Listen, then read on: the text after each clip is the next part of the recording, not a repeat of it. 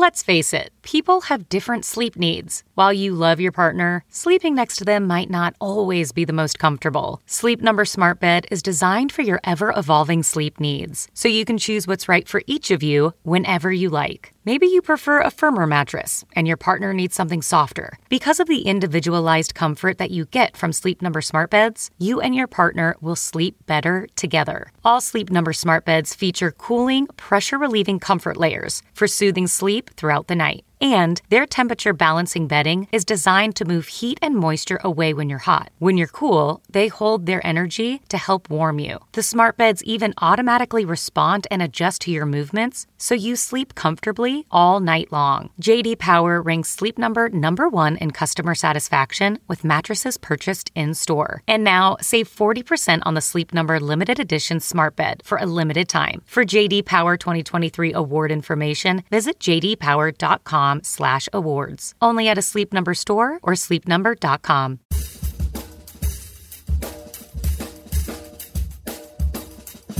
I mean, no one plans to get sick, and yet, here we are. My name is Matthew Zachary. I survived cancer, a stroke, and COVID-19, and somehow I'm still here. I also survived our stupid, broken healthcare system, and I want to help you survive it too. So let's go make healthcare suck less together. Because you know what? We're all out of patience. Hey, that's the name of the show. Hello, friends. Welcome back to the show. A quick reminder before we get started. If you like the show, I hope you do. How about a review or like a rating? Something, anything? Validate me, I saith to thee. Anyway, on the show today, I'm joined by Elura Nanos from Vaxon. Hello, I'm here. We had a very special extended cut show about World AIDS Day. A different direction for the show, but really exciting. And who do we have on the show, Elura? We have two amazing guests. We have Krishna Stone, who is the Director of Community Relations for Gay Men's Health Crisis. Amazing. And we have Damon Jacobs, who is a licensed therapist, HIV activist, and the creative mind behind Tub Talks, a YouTube series doing therapy in the bathtub with people. We go back in time to the early AIDS movement, how pop culture framed the way that we understand and accept progress, how science and medicine have made a huge difference to have all new good problems to have. And the big takeaway, Laura?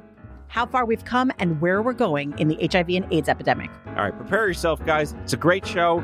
Enjoy.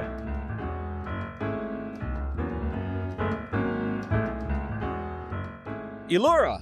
Matt. You're seeing me here for an Out of Patience episode, and you're not my guest. I know, it's all so wacky and out of joint.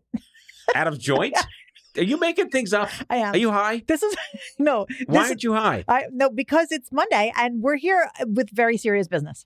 Well, yeah, because we did an episode of Vaxon a couple of weeks ago with misinformation. Yes. And partnership with the Gay Men's Health Crisis. And it was a stunning show, to say the least. We'll put a link in the description for the listeners who might have missed it.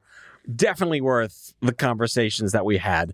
And we were so enamored with, should we do a show for World AIDS Day? Let's get the facts on what's going on with AIDS, because it's a healthcare show.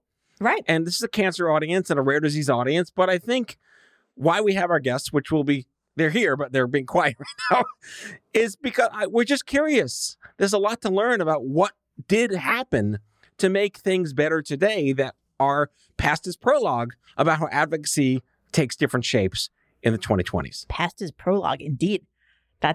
Was that Nietzsche? I don't know. Or Kermit the Frog? It sounded It's probably Kermit the Frog. It sounded very Jim wise. Henson for the win. Very wise. All right. Welcome, guests. You're here. Welcome, Hello. guys. Hello. So happy to see you guys again. So good Yes. to see you. Fantastic. Bathtub guy. Glad to see you both. Wait. I'm on dry land. Yes. Yeah.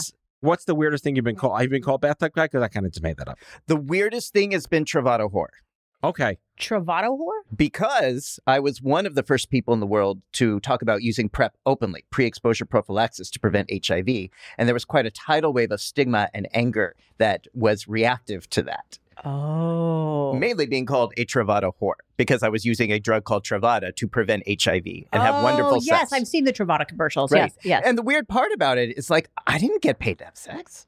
Yeah. You're just Like, promoting what? it. I'm not a whore. It's like, what? It didn't make This show any went sense. balls deep in like 3 In like minutes. 3 seconds. Welcome yeah, to my life. Yeah. Yes. I'm deep. very accustomed to going balls deep in less than 3 minutes. So just so y'all know that, let's get that out this of the way. is that kind of show. Yes. Okay. All right. Well, I want to start from the beginning because AIDS is still a thing. What is AIDS today? And we say that with love because we Yeah. remember, we're Gen Xers. We remember the 80s. Oh my God. We remember the being die-ins and the fucking quilts. And traumatized. it was very, Traumatized. very, but no one really cared about it. But we cared about it. But the people that cared about it were the ones whose, I like to say that people only care about the sky falling if it's fallen on them already. And there were a lot of people who didn't believe the sky was falling. And then people started to realize the sky was falling. Can I tell you, I really feel like my experience in learning about HIV and AIDS was very much like my experience learning about the computer programming language BASIC. So when I was in elementary school, they scared the shit out of us. And they said, everybody has to learn how to do computer programming because otherwise Russia's going to get us. And I was, swear to God. And I was like, oh my God, I don't even know why I thought that was a bad thing. But I was just like, okay, that's terrible. I have to, and I didn't want to learn computer programming. And I was like, I don't want to. And then 10, go to this, Go run. to And I 20. was so scared. And I was like, fine, I'll learn it. No, I was terrible at it. But then, despite me being absolutely terrified, by the time I was like 12, like by the time I met you, Matt, it like evaporated. Nobody ever said anything about it again. Right. So it was like completely off my radar. Well, Matthew Broderick solved all that. Right. It was fine. And the same thing happened with HIV and AIDS. I remember distinctly being in elementary school, being scared shitless that they were like, everybody's going to get AIDS. Nobody knows what to do with it. I was like, that sounds terrible. And I remember vividly them talking about what the acronym stood for. And having to look up what the word acquired meant and being like really afraid. And then I got older. And then there was that after school special with the one straight woman and she slept with 5 guys in college and then she got AIDS. And I was like, this is terrible. And then they were like, just use a condom. And then I never thought about it again. I don't know. I mean, because, I'm a straight woman and I was just like, okay, I guess this isn't. Then I had other shit to worry about. And that was the end of me even. I mean, not that he didn't care, but it wasn't like immediately on my radar. But Krishna, you've been at this since that time. Yes, since the early 80s. And I described what it felt like as right before a hurricane, there is a quietness. But it felt like, in New York City at least, that there was this storm moving through New York City, but very quietly. It wasn't loud and just taking people. There are some of my friends who that wasn't what it felt like. It was more like a war zone. And that people that they knew, their friends, lovers, neighbors, whomever, were dropping like flies. They were just dying.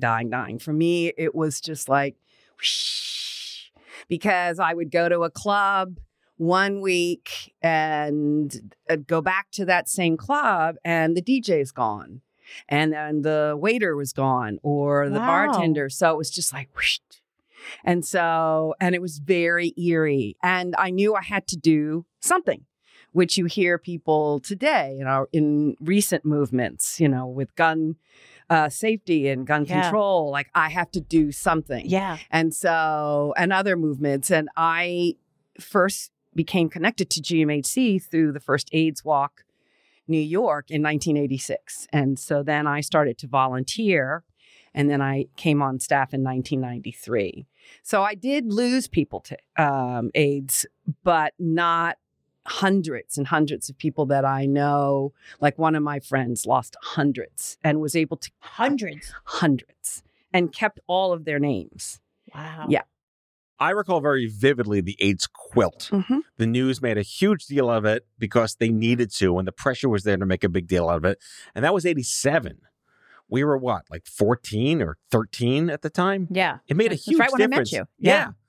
And you were there for it, Krishna. Yes. I volunteered to provide emotional support during one of the largest quilt displays, the quilt sections, and where they just rolled out all these sections. And at that point, it was like the length of that display equal to like 50 football fields, the length of football field. I mean, it was massive.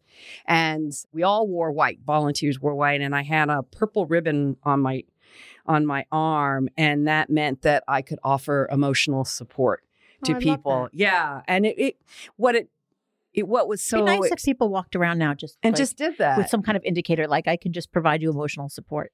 out. And so what was intense about the display was that you saw this color, incredible designs and thousands and thousands of people. And then once I would walk over to the display, it's like, oh, these people died, so it was really, the juxtaposition was pretty extreme. Yeah, and it's really impactful. I want to hear a little bit from Damon. Damon, tell us a little bit about how you got involved in HIV and AIDS activism. And I know that this plays a big part of your therapy practice. And just tell us a little bit. Absolutely. So I started being aware that I was into guys in the 80s. We're around the same age. And, there was like the summer of 85 and Bo Brady was like hot on daytime television. And I was just falling for every hairy daytime star. And at the same time, Rock Hudson was being exploited by the media after he had come out as living and dying with AIDS. Mm-hmm. And while he had been working on Dynasty, and that was really approached by the media in a very cruel way. And he was pretty much perceived as a leper and a deviant and not treated with compassion. I remember that vividly, and I didn't really know who he was, and I was very confused why people were freaking out to the extent that they were. I was like, I don't understand. And so I was 14 years old, and in my mind, those synapses connected. If you are attracted to men, if you kiss a man, if you have sex with a man, that's going to be you someday. You're going to die of AIDS like Rock Hudson. And at that time, we didn't know anything about condoms. We didn't really know anything about preventing HIV or AIDS. Damn you, 70s. Yep. So it was just like, okay, so you can't be gay and you can't come out and you can't ever do that. And so we knew in this country anyway, gay men were disproportionately being affected by AIDS. We didn't even call it HIV back then. It was just you were dying of AIDS. And then we had a high school assembly in 10th grade, and we had this film that Whoopi Goldberg was in where we understood and we were taught that you can prevent HIV by using condoms. If you're going to have sex, you really have to use a condom every single time. I remember C. Everett Koop. It was actually a really, I wish we could see it, but Whoopi Goldberg, if you're out there and listening, I hope she has a copy somewhere. And that showed me that's like, oh, wait, maybe there is a way. Maybe there is a way to come out, to be gay, to enjoy connection, and I don't have to die for it. So I started coming out. That's really intense. It was a very powerful moment. Because, I mean, I know that it's difficult enough to deal with feeling different, feeling othered. It was terrifying. Dealing with your own. I mean, sexuality is difficult in the best circumstances. Yeah. And then coming out, moving to the Bay Area in California, going to school, starting my psychology degree, starting to learn about psychology and all the techniques. But living in the San Francisco Bay Area, I first moved to Castro and was working in the Castro in 1990, and living amongst the tragedy and the trauma that was happening in real time. The death, the roommates, the colleagues, my coworkers, seeing someone walking down the street on Castro Street at 30 years old with a cane and an oxygen tank, and then they were gone a week later. That was the reality that we were living in 1990. And it occurred to me that if I was going to take my role seriously as someone who believed in mental health and someone who wanted to be a conduit of healing in my community, it meant more than just sitting on my ass in a clinic and seeing people and talking about their mother. It meant about getting out into the world, getting out into the streets, acting up, fighting back, being loud, talking to people on the streets about condoms, sex, pleasure, and trying to get people involved in this idea that we could, this was the early 90s, we could end HIV by the year 2000.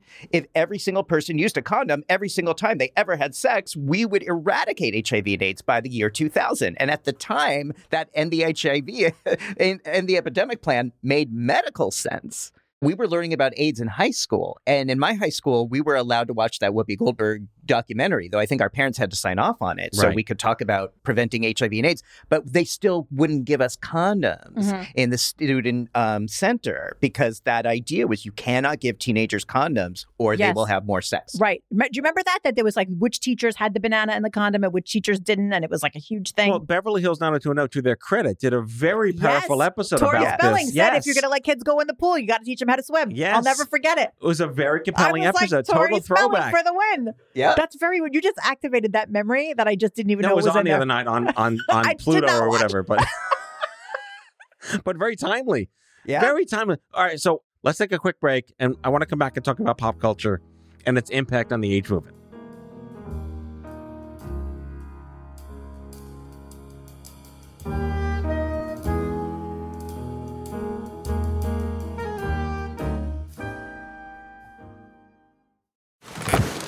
The comfort of your favorite seat is now your comfy car selling command center, thanks to Carvana. It doesn't get any better than this. Your favorite seat's the best spot in the house. Make it even better by entering your license plate or VIN and getting a real offer in minutes.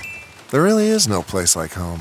And speaking of home, Carvana will pick up your car from yours after you finalize your offer. Visit Carvana.com or download the app and sell your car from your comfy place. CarMax is putting peace of mind back in car shopping by putting you in the driver's seat to find a ride that's right for you. Because at CarMax, we believe you shouldn't just settle for a car. You should love your car. That's why every car we sell is CarMax certified quality, so you can be sure with upfront pricing that's the same for every customer. So don't settle. Find love at first drive and start shopping now at CarMax.com. CarMax, the way car buying should be.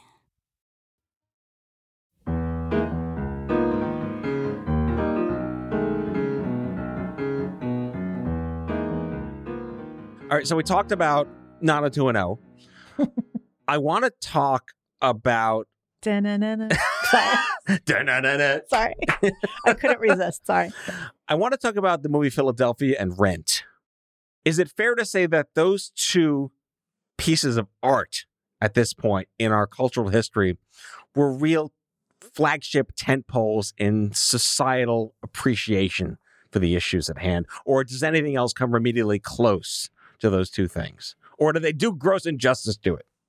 Those two films, Rent and Philadelphia, they're masterpieces, and they still are. However, there are a few more films that are just extraordinary. Beats Per Minute, which was a film about ACT UP in Paris, and it is extraordinary, and I've seen it 5 times. So there are a list of documentaries and feature films really as a masterpiece, as a way of looking at all the different issues connected to HIV and AIDS that are, really outstanding and still educate people to this day. So art has great ability to do that. Yeah. Pop culture, great ability to really draw people and educate them, make them feel passionate about someone else's story. I think television is an incredible medium for that. And it can go either way. They can do a really great job or a really horrible job. I think one of the best portrayals of HIV, especially early on, was on General Hospital with the character of Robin. And because this was General Hospital in its heyday, so everybody was watching General Hospital throughout the 80s and 90s. And the main young woman who had grown up on the show acquired HIV and AIDS from her boyfriend, who had been an IV drug user. And the story was told in real time. This took place over a year. She met him. They fell in love. He died of AIDS. She found out she was positive. And it was right at the moment that the antiretrovirals became available. So you saw over the course of years, this person who we emphasized with, who we had in our living rooms 5 days a week, go through this series of learning she's HIV positive, finding out that there's medication she could take that would save her life. She goes on to become a doctor. And it was just a very powerful way of reaching the audience, and often an audience that doesn't think much about HIV and AIDS. Right. And I think that is the power of media, television, entertainment, that if you're not experiencing something within your own social circle, your own family, that it's kind of like the next ring out, because we do love these people that are, people, not real people, but characters, They're part of our spirit, they especially are. when, They're the meaningful. daytime genre. Really, Angels in America. Angels in America. Angels in HBO America. took big risk with that. Another masterpiece. Yes. Now, what I think is limited in a lot of these representations is that up until fairly recently, they rarely ever portrayed a gay person living with HIV and thriving and fucking and working and living their lives in a fully joyful way, because that is part of the experience as well. There are so many people today. No one wants that, though. Well, That's I thought, good news. wouldn't that be subversive? I Is to know. show someone living with HIV who's not apologetic, Right. who's not trying to make you comfortable, and not saying, I'm going to be abstinent. I'm going to enjoy my life, and I'm going to live my life, and I'm going to have my Right. fun, and I'm going to take my meds, and I'm going to be undetectable, and I'm going to live my life fully. That, to me, embraces more of the human experience that I'm familiar with in my day-to-day world, but I so rarely ever see represented in media. Another issue, I think, for the early films about HIV and AIDS were that there were very few portrayals of people of color. And so, and then over the years that changed, but it's still promoted the stereotype that, this epidemic was just affecting gay white men. I want to know, for those of us that are not kind of living in the world of HIV and AIDS advocacy, what's happening? Like, what's going on right now? There's actually a lot. And I want to say, because I've now been doing this 30 years, literally my first training was right before Thanksgiving of 1991. So it is exactly 30 years ago that I started working and volunteering as a peer educator. This is, for me, the most exciting time ever to be working or living or volunteering in the HIV community, because we've never quite had the tools to end HIV before the way we do right now. Oh. And with the support of the White House, who in the month of December will be coming out with the new End the Epidemic plan by 2030. Now, I get a little skeptical because I've been hearing all this End the Epidemic stuff for 30 years. But there's some really good information in the White House and the epidemic plan under the Biden administration that actually makes a lot of practical sense that, if it's applied, will come to fruition. And it's basically 3 pillars.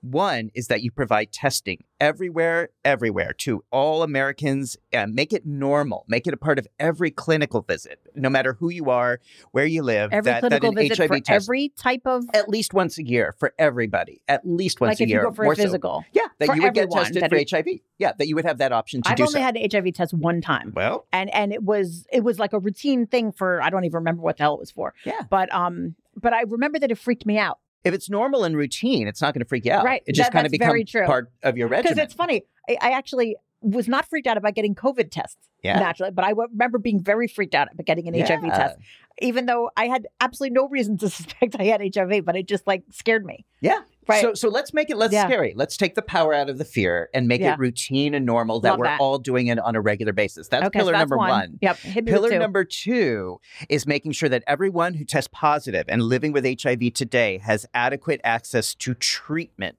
because we know that the treatments, that the antiretrovirals available today have minimal side effects. And within a very short period of time, often 90 days or shorter, someone can become undetectable if they have HIV. Undetectable means that they have less than 200 copies of the virus in their system. And when they're undetectable, they cannot sexually transmit HIV to their sexual partners. They cannot? Zero. Cannot. Not. Zero. Nada Really? ninguno. There's no possibility. It has never happened. We have studies after studies after studies after decades. I had no idea. No, I had U equals no U. idea that that's what was That's happening. amazing. So Wait, that is key to ending HIV. Yeah. I have to stop you for a minute. Yeah. That is a huge fucking deal. Yeah. Because tell me before we move on, I have to hear pillar 3 because this is such good news. But in all honesty, I actually didn't know this. Yeah. So what I'm hearing is, if you're HIV positive, we have medicine.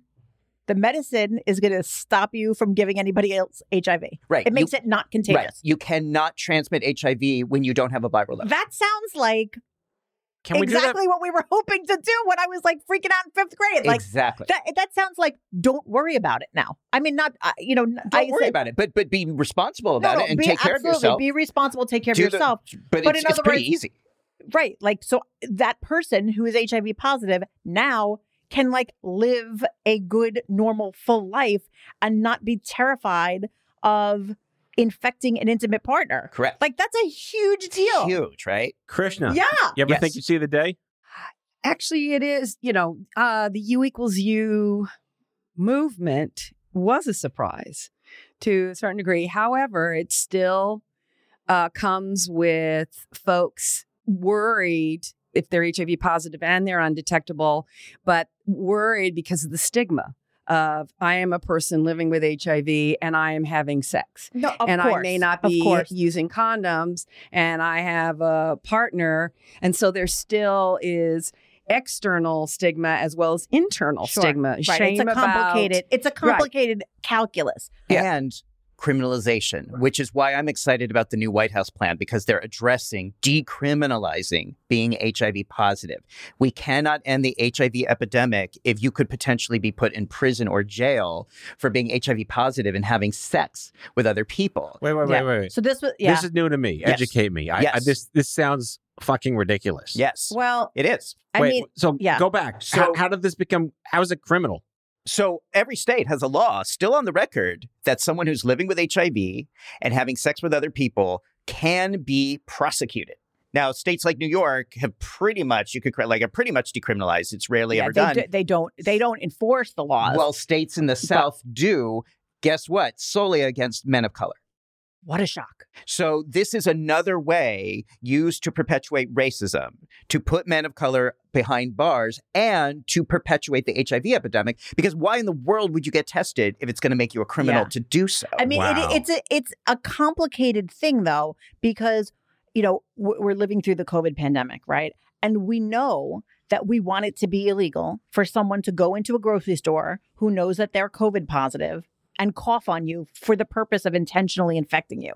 We know we want that to be a crime. Right. So, I mean, we do, because that is bad behavior, and we want to criminalize bad behavior. So then it becomes an issue of statutory drafting, statutory interpretation, right? And then it becomes, well, how do you write the law that stops that one, but then doesn't stop the person living with HIV and just basically living a regular life?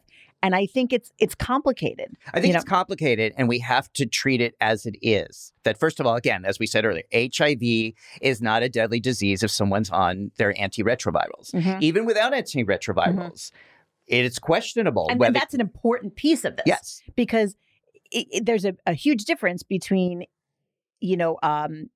acting in a certain way when you have a disease that is able to be passed on and that will kill somebody if it does get passed on, and something that's not, because we don't criminalize coughing on someone when you have a cold. Right. So it's very important to know where that science is. Right. Right. And pillar 3. Pillar 3. Yes, I love these pillars. Pillar 3. These are such good pillars. Is called PrEP. PrEP stands for pre-exposure prophylaxis. That is a daily pill or a regular consistent pill that someone who's HIV negative can take in order to prevent HIV if detectable HIV were to enter their body. So I have been taking PrEP now myself. Like Gardasil for cervical cancer, but for HIV. A better metaphor is birth control pills for women. Perfect. Okay. That's another metaphor for a daily regimen that prevents an unwanted consequence of pleasurable sex. Well done. I have been using this for 10 and a half years now to remain HIV negative. Has it been widely available for that long? So thanks to Krishna, myself and many people in New York were able to learn about PrEP early on, even before the FDA approved it. The FDA approved it on July 16th, 2012. I started using it July 19th, 2011. Is it only for men? No, it's approved for men, for people of all genders. Okay. Is it recommended for certain people? So it is indicated for anyone who's at risk of acquiring HIV, either through sex or IV drug use.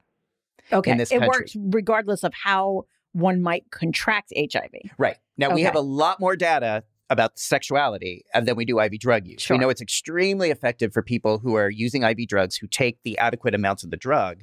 Again, we see numbers in the high 90s. We know for sexual contact, it's definitely 99% or greater 99% from preventing effective. HIV. So what if we use that? We think that's the 3 poles right there. Test everybody, treat everybody who is living with HIV, and help anyone who's at risk of acquiring HIV get access to PrEP. And if we put these tools together, what happens? We get to see the end of this. And absolutely. Can you just give me a little bit more information? You said it's not a vaccine. Right. Can you give me understand I'm not a medical person, right? So what is it? So it is a daily pill. Again, so it's analogous to using birth control pills to prevent pregnancy. It is a daily pill that works in my body. I'm not the best medical person to say how it works. It just means that it coats my T cells. So if detectable HIV enters my body through any which way, through any which hole, there's no way it's going to duplicate or replicate or create more HIV. All right, we're going to take a second break because this is an addictive conversation.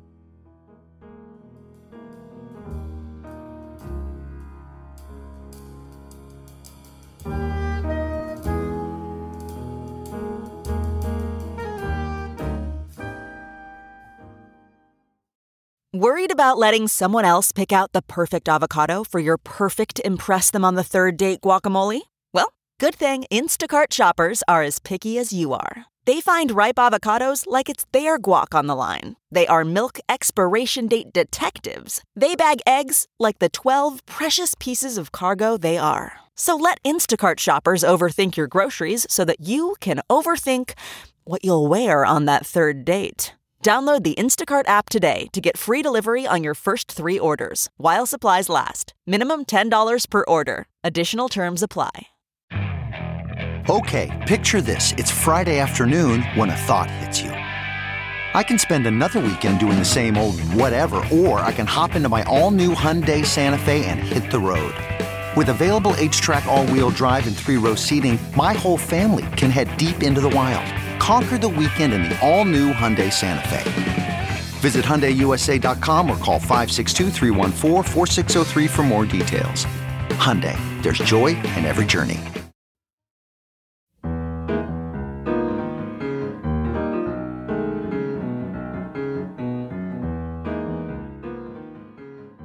Connected to PrEP usage is the reality of the fact that most of the people who are using PrEP today are gay men. And we would like to see more women, both cisgender and transgender women, have access to PrEP. We'd like to see younger gay and bisexual men who are Black and Latinx have more access to PrEP.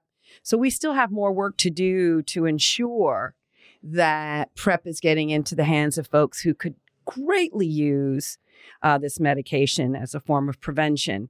And so GMHC continues to hold discussions and do social media work.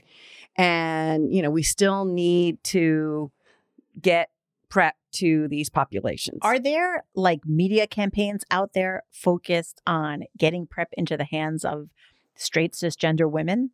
Because I haven't seen anything approaching that. I think the CDC has done some good work. New York City Department of Health has done some good work in terms of creating campaigns for cisgender and transgender women, especially women of color in particular. So we just need to see more. I mean, they need to put that shit on Pinterest. Yeah, and we'd like to see it on, you know, on commercials, you know, as part of a story plot for a TV show. I mean, it's just...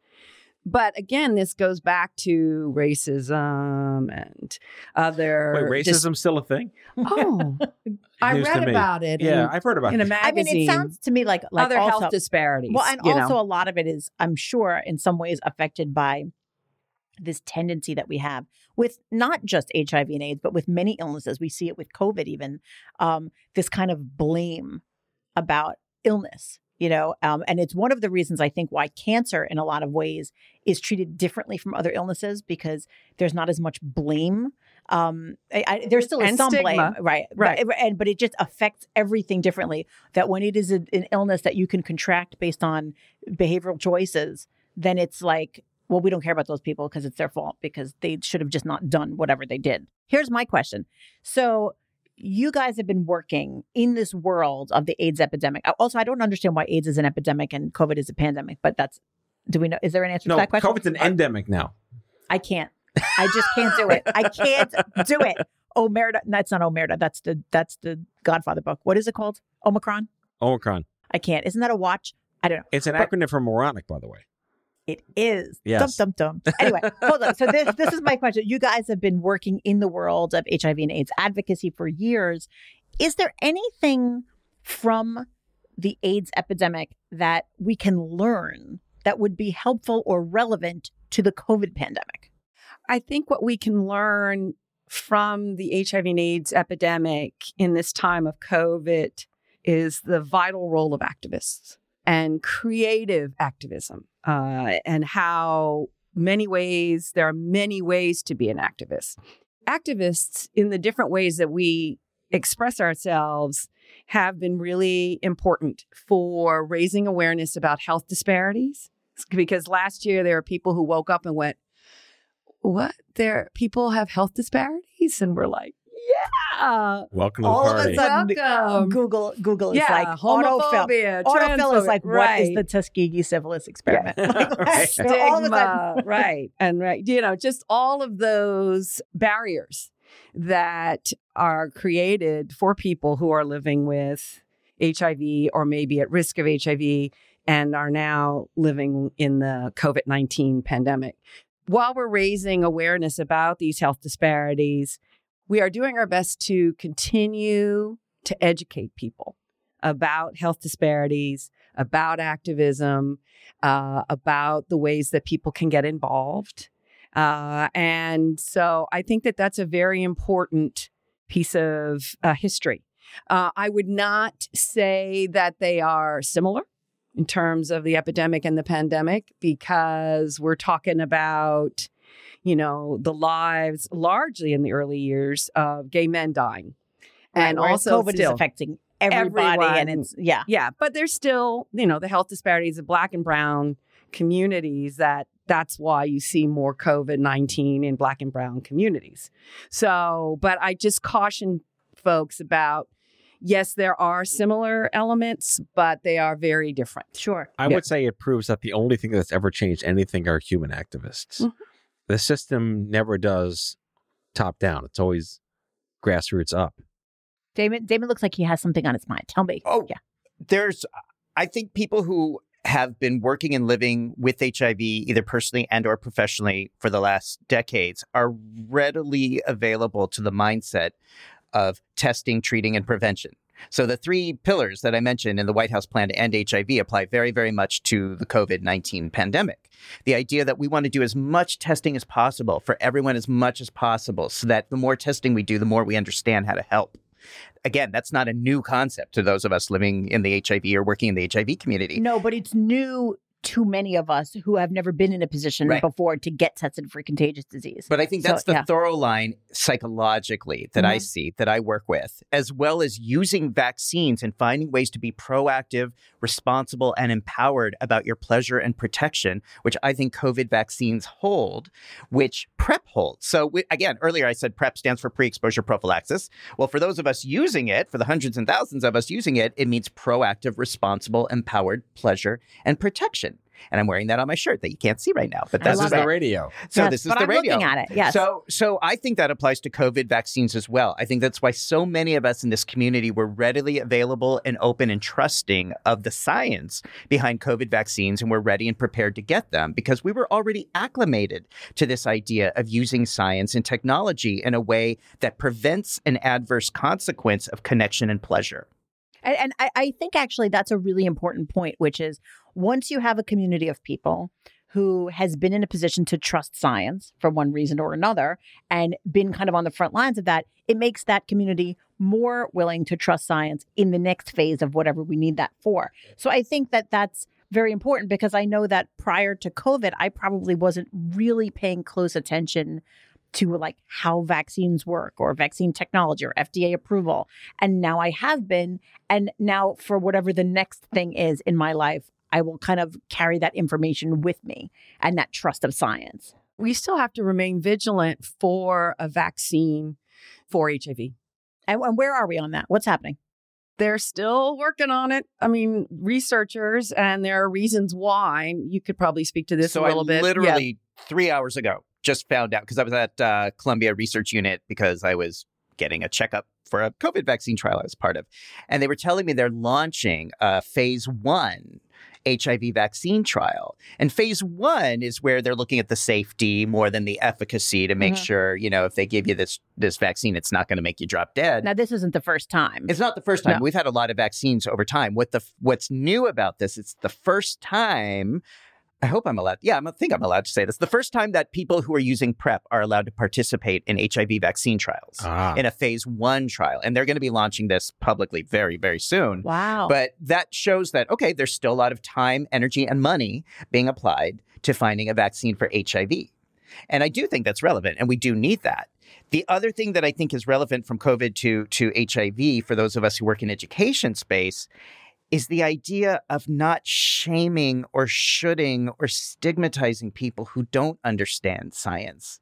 And I feel like this is one of who the don't understand or who do understand and refuse to trust it. Well, see, now this is where big difference. This is where a lot of us who work in HIV education and health education are used to working with ambivalence and helping people resolve ambivalence in a way that helps them to make fact-based, healthier decisions in their lives when they don't believe science or they don't trust science or they don't believe medical professionals. We've been doing this in the HIV sphere for the whole 30 years I've been here. Oh my God, Damon's so comforting. He is. But there's ways to work with that. And there's ways, motivational interviewing is a wonderful technique that helps people in a compassionate, respectful way alter and change their thinking. Not all the time, it's not always, but can help people say, maybe I don't know this, maybe I don't understand this. If you do the opposite, and this is what I'm seeing with COVID, if you say you're wrong, you're ignorant, you should get this vaccine, you should listen to me because I'm the authority and you're not, what you do is set up a brick wall of defense.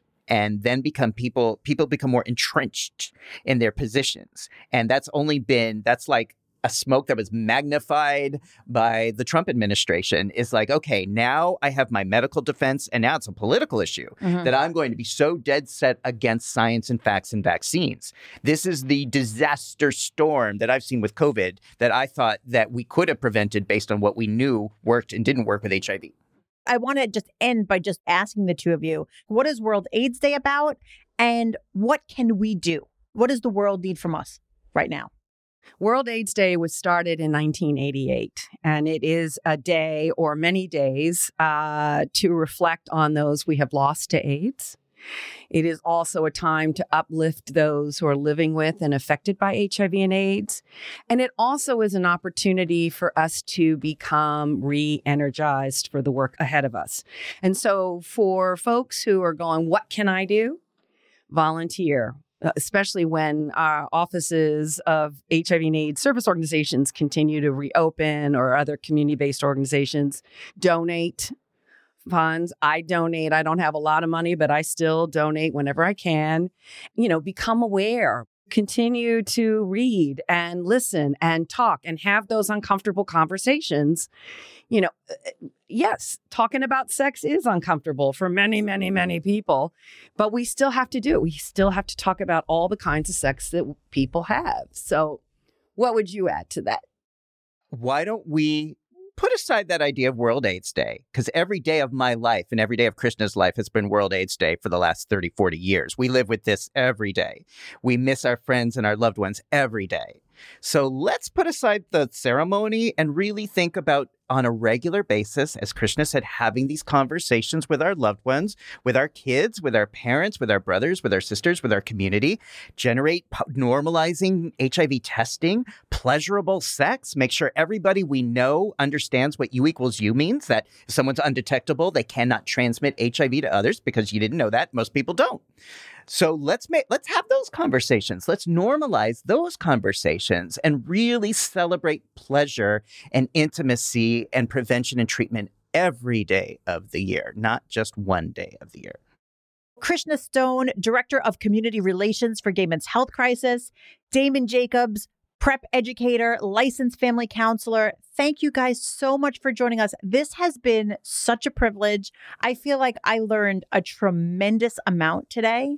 This is history. Great. This is history. This is Real history in the making, right here. All right. Special episode of Out of Patience. We'll see you guys next time. That's all for now. If you like the show, be sure to subscribe, leave a review on Apple Podcasts, follow us on social, and tell all your friends to listen.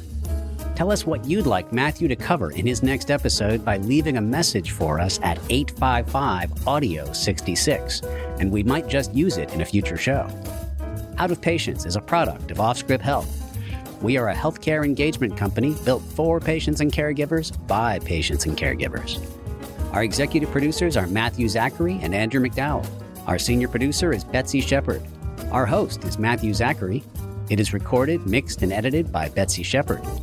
For advertising and media inquiries, email media@offscript.com. That's media@offscript.com. For more information, visit offscript.com.